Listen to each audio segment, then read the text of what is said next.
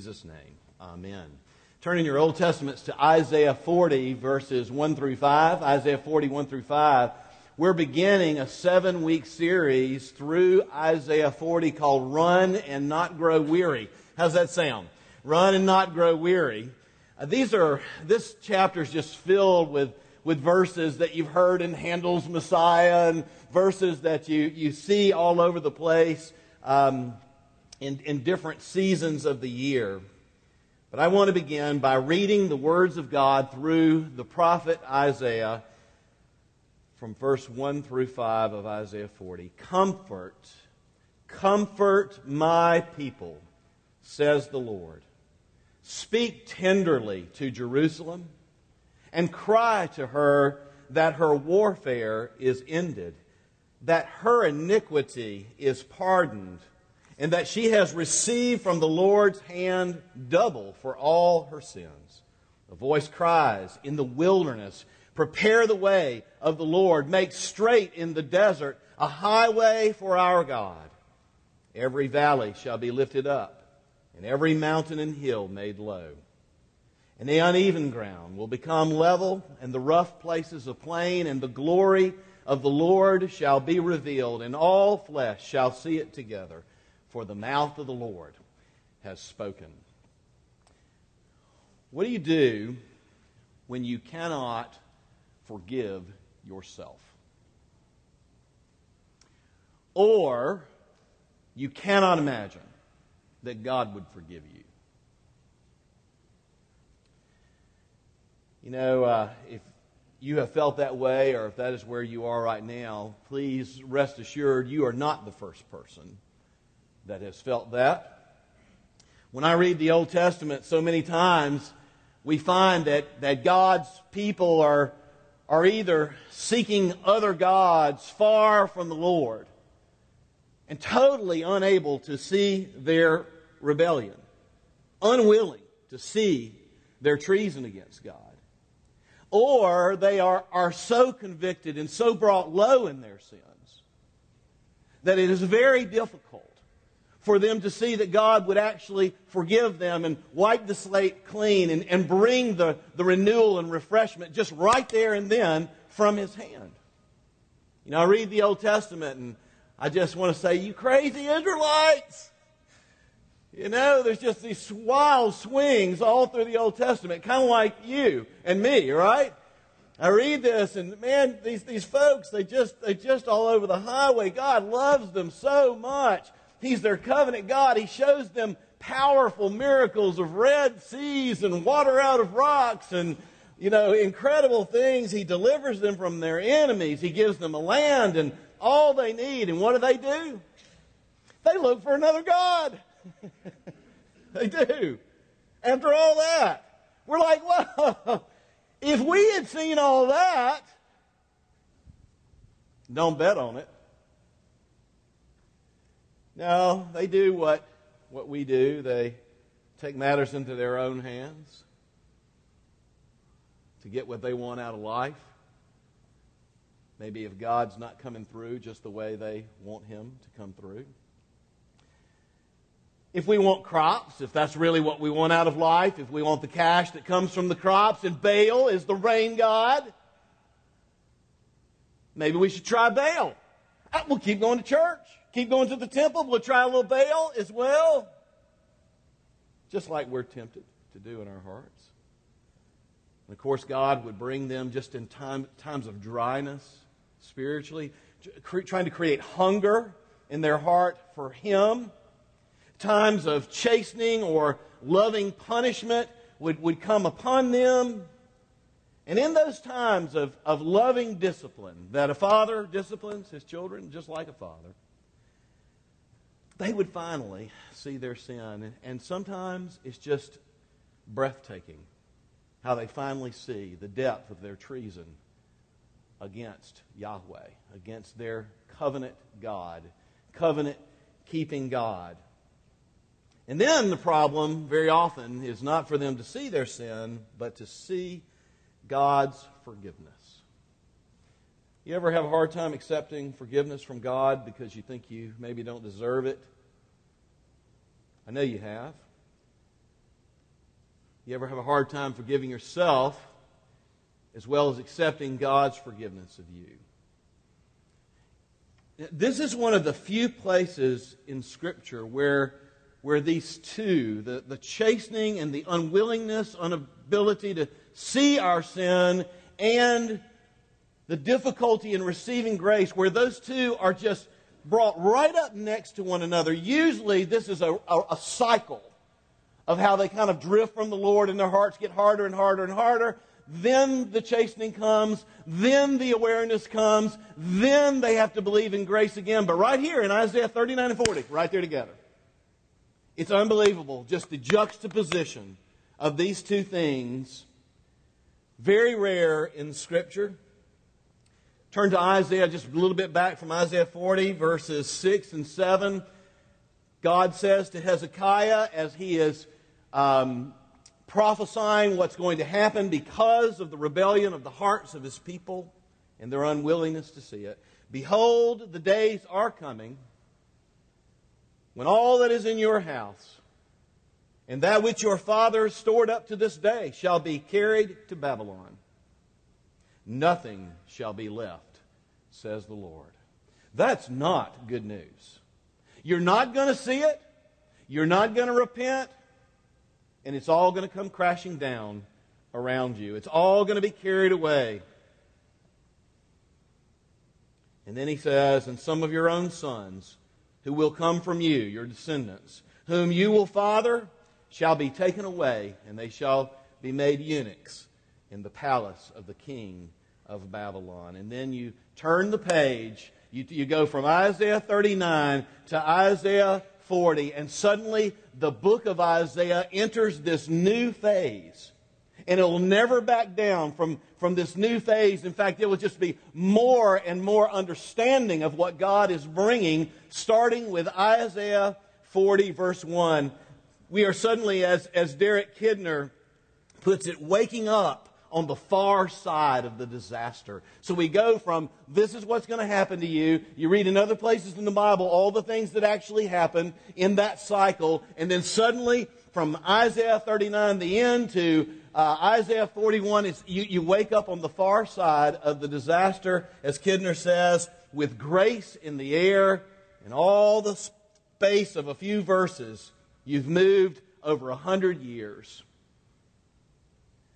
And 70 of those years are absolutely silent from God, while they sit and ponder what God has already said, what God has done in His loving correction, as they begin to unravel and unpack the depths of their hearts, where it went wrong, and what needs to happen. This text teaches us a lot about God's grace. I'll tell you what it shows us, though, from just that horrible, can't see it, don't want to, going to be chastened in 39 to verse 40, chapter 40, verse 1. It shows us that grace, if it's nothing else, is always a new beginning with God. And it's really a new beginning here. And it teaches us that grace, the God's grace, is always far more than we thought it could be. And even for us. It teaches us three things about God's grace. Grace is double comfort. Secondly, it is double forgiveness. And thirdly, it's a double wide road. Double comfort, double forgiveness, and a double wide road. You see, what happens here is they are now in that place where their hearts are aware of their treason against God. They are having a very difficult time believing that God would want them back. And so God just doubles everything. God speaks in incredible hyperbole to try to convince them of His love. Grace is double comfort.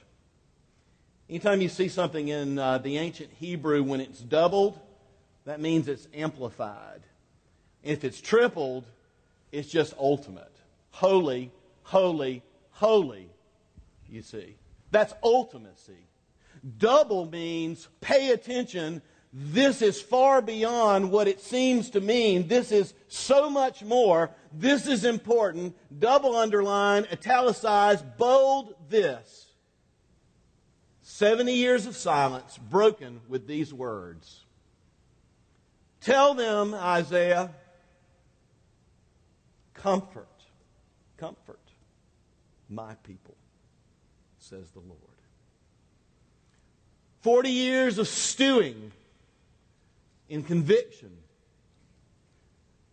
Double comfort. Comfort. One scholar says the Hebrew sense of the word comfort is to turn away from suffering. It is not there. God's not saying, there, my people. Bless your little hearts, my people. He's saying it's time to remove your suffering. It's time to alleviate. It's time to bring comfort out of the anxiousness and the excruciating thing you've been going through. It is not there. He goes on to say it is active involvement in, active engagement in the process of taking away suffering. No, not comfort my people. Comfort my people. Let them know that I see their anguish. Let them know that it's going to be all right now. Going to be all right now. Let them know that I love them. I love them. And it is not just comfort. It is comfort my people, says the Lord your God. You see the possessives there? My people, I am your God. This is covenant language. This is Isaiah, remind them who I am. I am the covenant-making, the covenant-keeping God. I am the God who will never leave you or forsake you. You believe that? As you go through your own anxieties and struggles and difficulties, we are His people. He is our God. You have to believe me, God is saying. I am here still. I've always wanted you. And I want you now. And I will speak of double grace just so that you will believe me. Comfort my people, says the Lord your God. Those are incredible words after the words I read to you from Isaiah 39 and all that happened. Yes, they were defeated by the Babylonians. Yes, Jerusalem was burned to the ground. Yes, the temple was reduced to rubble. And all the articles of the temple, just as it was prophesied, taken to Babylon. And the sons of the leadership of Israel taken to Babylon in service of that king. Grace, however, is double comfort. God wants to alleviate that anxiety about our sins when we see our sin. Secondly, grace is not just double comfort, it's double forgiveness. You hear these words, you're like, double forgiveness, isn't forgiveness enough? Yeah, this is hyperbole. This isn't like you need double forgiveness from God. This is God wants you to see the forgiveness so much He's going to call it double. So you won't doubt it.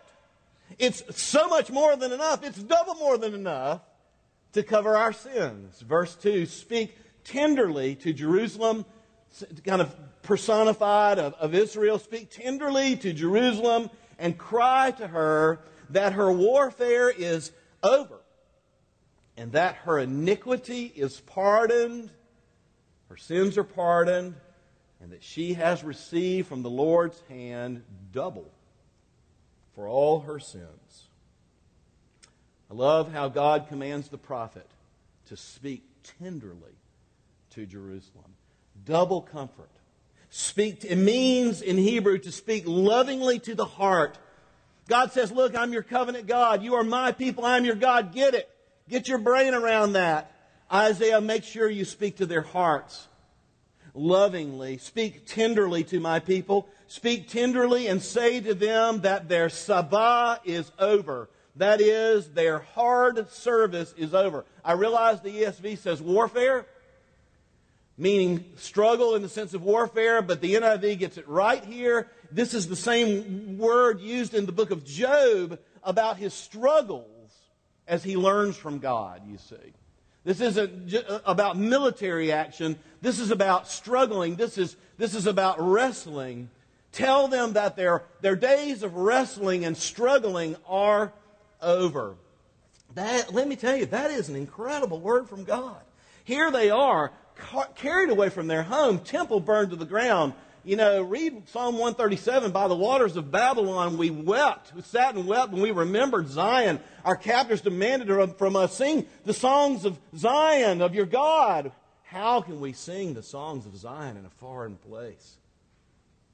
In the sadness, God says, it's over. All that hard service, all that time needed for you to get it, it's over. I now know that you get it about your rebellion. Your iniquity is pardoned, God says. You have received double from the hand of my hand for all your sins. Yes, Psalm 103 is so beautifully comforting with the words, He does not treat us as our sins deserve, nor repay us according to our iniquity. No, we get double grace, double pardon in our sins. Isn't that great?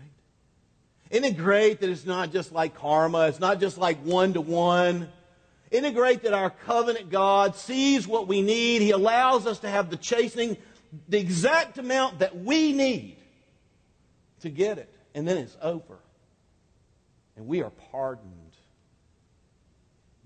Double pardon. And God's using hyperbole here to convince them that His grace is real and available. God is saying, hey, sinner, you have to believe me. I love you and my grace is real. You know, if you've been through something, if you wrestle with, can God really forgive me of this? Or my sin has such a repetitive nature, I wonder sometimes if I'm playing games with God, therefore maybe I'm disqualified somehow because as we think in all these logical terms about sin, that maybe God won't forgive me. And what God's saying is, look, sinner, I do and I will. More than enough. There's double pardon from my hand for people who get it. One of the first Christian music artists that I really tapped into as a new believer in college, y'all probably never heard of this guy, but he was important to me, was Mylon Lefebvre. I loved Mylon Lefebvre for this reason. Mylon Lefebvre, I believe, came to Christ because I went to a concert of his, always giving his testimony in his songs and in his. He came to Christ about a year before me, and he was singing in real time what just happened to me. And he could not get over the depth of God's forgiveness and pardon for the depth of his sin. And so he's just singing about the availability and the reality and the doubleness to cover all and more and more and more that Jesus' grace is. And he's singing it in real time, describing my own experience of grace as I'm experiencing it. One of his songs says this: don't run when love comes down. I love these words. Don't run when love comes down. You shouldn't hide when you've been found. You've got to face love when love comes down. That's exactly what God's saying to His people in Isaiah 40. Love has come down. Don't run from love when love comes down. You've been found. Don't hide from me.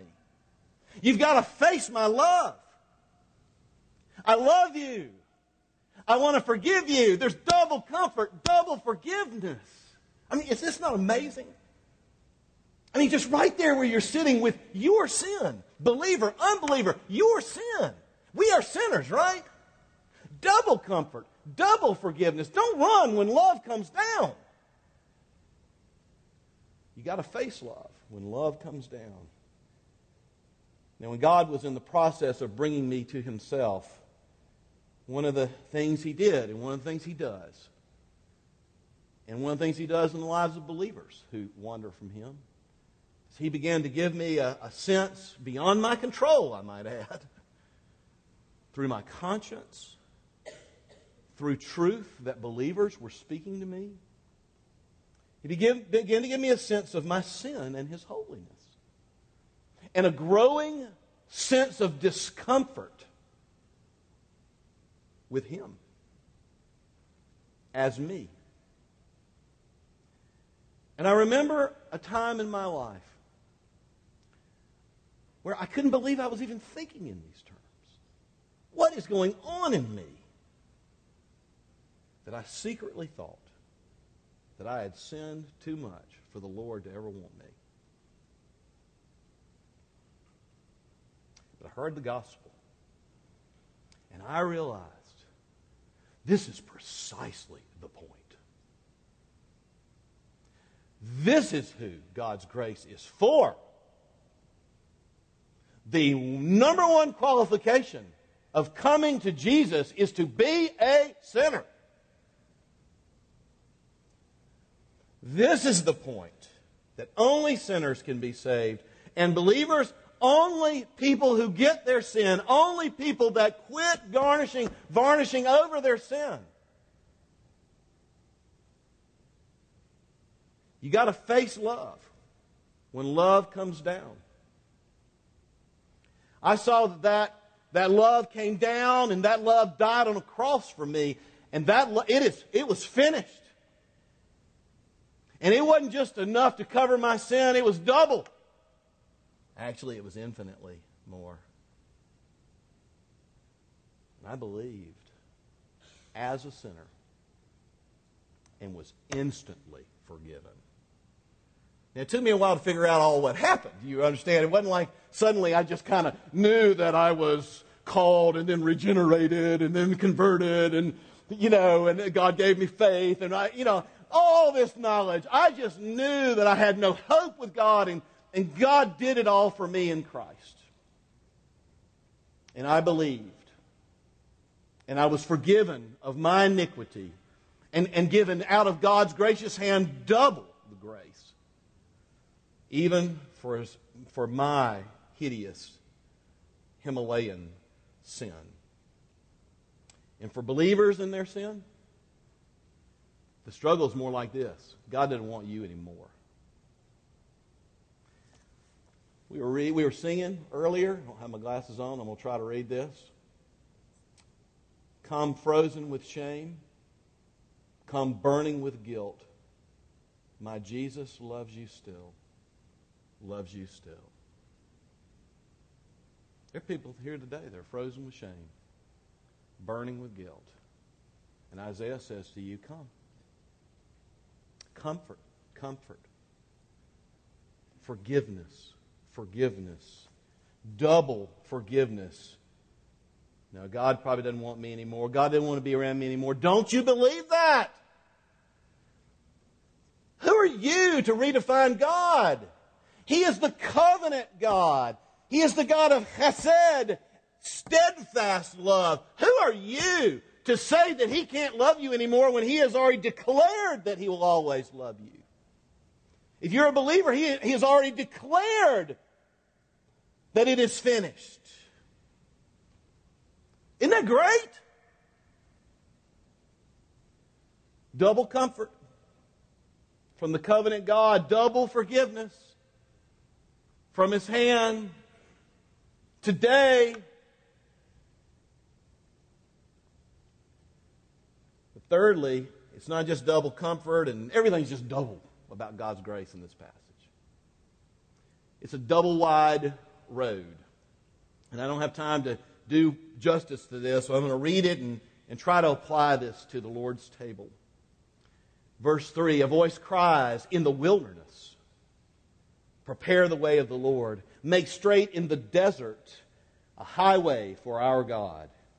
Every valley will be lifted up, and every mountain and hill made low, and the uneven ground will become level, and the rough places a plain, and the glory of the Lord shall be revealed, and all flesh shall see it together, for the mouth of the Lord has spoken. See, forgiveness, we find, is not just a transaction. It's not just a category shift before the face of a holy God. It's a return. It's a return home. It's a destination as well as a transaction. And God not only wants us to bring His sin for those sins to be cleansed and wiped out on the basis of the cross for the first time, if you've never put your trust, or cleansing out of that once and for all sacrifice if you have put your trust in Jesus. It's all about the cross, one way or another. You don't get saved again, but that is applied to you freshly, and that forgiveness is fresh. But God doesn't just want for you to know that you are sin forgiven, yay. He wants to draw you to Himself. He wants to throw His arms around you, and He wants to lead you, you see. This is about a relationship with Israel. This is about a relationship with you and with me. And God wants us to draw Him to Himself, us to Himself, and move us forward in our lives with Him. And God is saying to His people in Babylon, who now get it finally, after 70 years of stewing on it, 70 years of moments of recollection and realization of their treason and what went wrong, and they get it. Now they need to believe in His grace. And God says, I'm not only double comforting you, I'm not only double forgiving you, it's time for a new exodus. It's time for me to lead you home. Out of here, home. You see, it's a road. Not only from our sin back to God in Isaiah, it's a road from the wilderness and desert and misery of Babylon back to the festive throngs in worship in the presence of God in Jerusalem. This is big. Now I quoted Psalm 137. How can we sing the songs of Zion in a foreign place? O Jerusalem, if I forget you, may my right hand lose its skill. O Jerusalem, if I forget you, may my tongue cleave to the roof of my mouth, meaning to not be able to praise anymore. No, it is not just a category shift. It's not just relief. It's the road home with God to worship. And it's not just a road. It's a double-wide road. It's a road that only really modern translators would call a highway. How about this? A superhighway. When you build a highway, you know what you do to mountains? You level them. Because you don't want anything to get in the way of getting from where you are to where you're going. When you build a highway, you know what you do with valleys? You fill them in. You know what you do with uneven places? You make them even. And rough places, you make them smooth. So that that highway can be built. Every valley shall be lifted up, and every mountain and hill made low. And the uneven ground shall become level, and the rough places a plain. And there's a lot to say more about that, but I won't. In God's grace, we learn as this highway is built, home brings great glory to Himself, and not only glory to Himself, but the fact that one day all will see that there was one highway to God. And the glory of the Lord, verse 5, shall be revealed, and all flesh shall see it together. And the mouth of the Lord has spoken, because a big part of the glory of the Lord is the grace of the Lord to redeem a people for Himself. Even angels long to look into these things, you see. Hey, Israelites, God's saying, you have to believe me. I know you can't forgive yourselves. I know you can't imagine that I would want you back. You have to believe me. I am forgiving. I am comforting. All double. I've built a highway home. Won't you believe me? God's saying that to you today. Won't you believe me? That I want to comfort you. You, right there. Won't you believe me that I forgive? Won't you believe me that I want you with me? The next time we hear these words, there's been another long period of silence between the testaments. And angels come and announce to a virgin, to a priest named Zechariah. We're going to actually do these songs of these people at Advent. It's going to be exciting. But the first time a prophet says something in the New Testament, do you know what he says? His name is John the Baptist, and it's in Matthew 3:3, Mark 1:3, Luke 3:4, and John 1:23. That means it's important when it's in all four Gospels. Okay? Not everything. I'm looking at it. Not everything's in all four Gospels. No, his name is John the Baptist, and he also is in the wilderness, in the desert, and he is screaming that the road to God is being made ready. That the road to God is about to show up. He's screaming that we need to prepare for the super highway of grace that is Jesus Christ. And John the Baptist teaches us that our preparation, our on-ramp to that highway is repentance. That's his message. Turn. Turn from your sin to God. Turn from your idolatry to God. Turn from your pride to God. Hey, you Pharisees, brood of vipers, turn from your pride to God.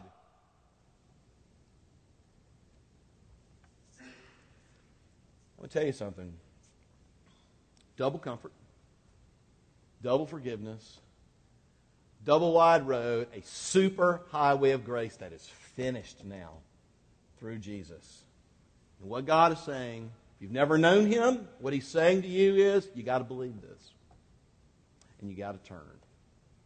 You got to turn from what you're trusting in. You got to turn to me. He's saying to you and me, as we are believers who get stuck in our sin, who swirl in our sin, and our burned consciences in our sin, and all these things, and the agony therewith. He's saying, you got to believe me. And you need to turn. I'm going to tell you something. God cannot, will not resist a humble heart who believes in His grace and turns to Him.